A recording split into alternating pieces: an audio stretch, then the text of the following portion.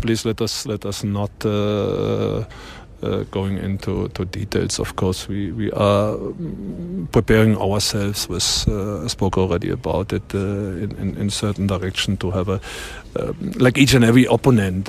Here in this case, it's 89 pages about the London Pirates from this season, each and everything. Good. Now you have to be very clear structured. What do you pump into your direction with the players? It's a very interesting discussion in the moment where Thomas Müller in Germany talks about when Pep Guardiola prepared the Champions League game. He always was totally over the moon in terms of putting information into your team. Information, that is a problem. There is a situation. This is what we have to do, and.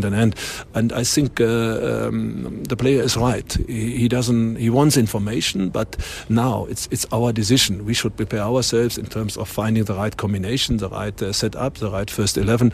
But we should not go and pump the players so much into each and every detail. I think in the moment, keep the certain frame, keep the bigger picture into it, and let the players express based on a certain knowledge.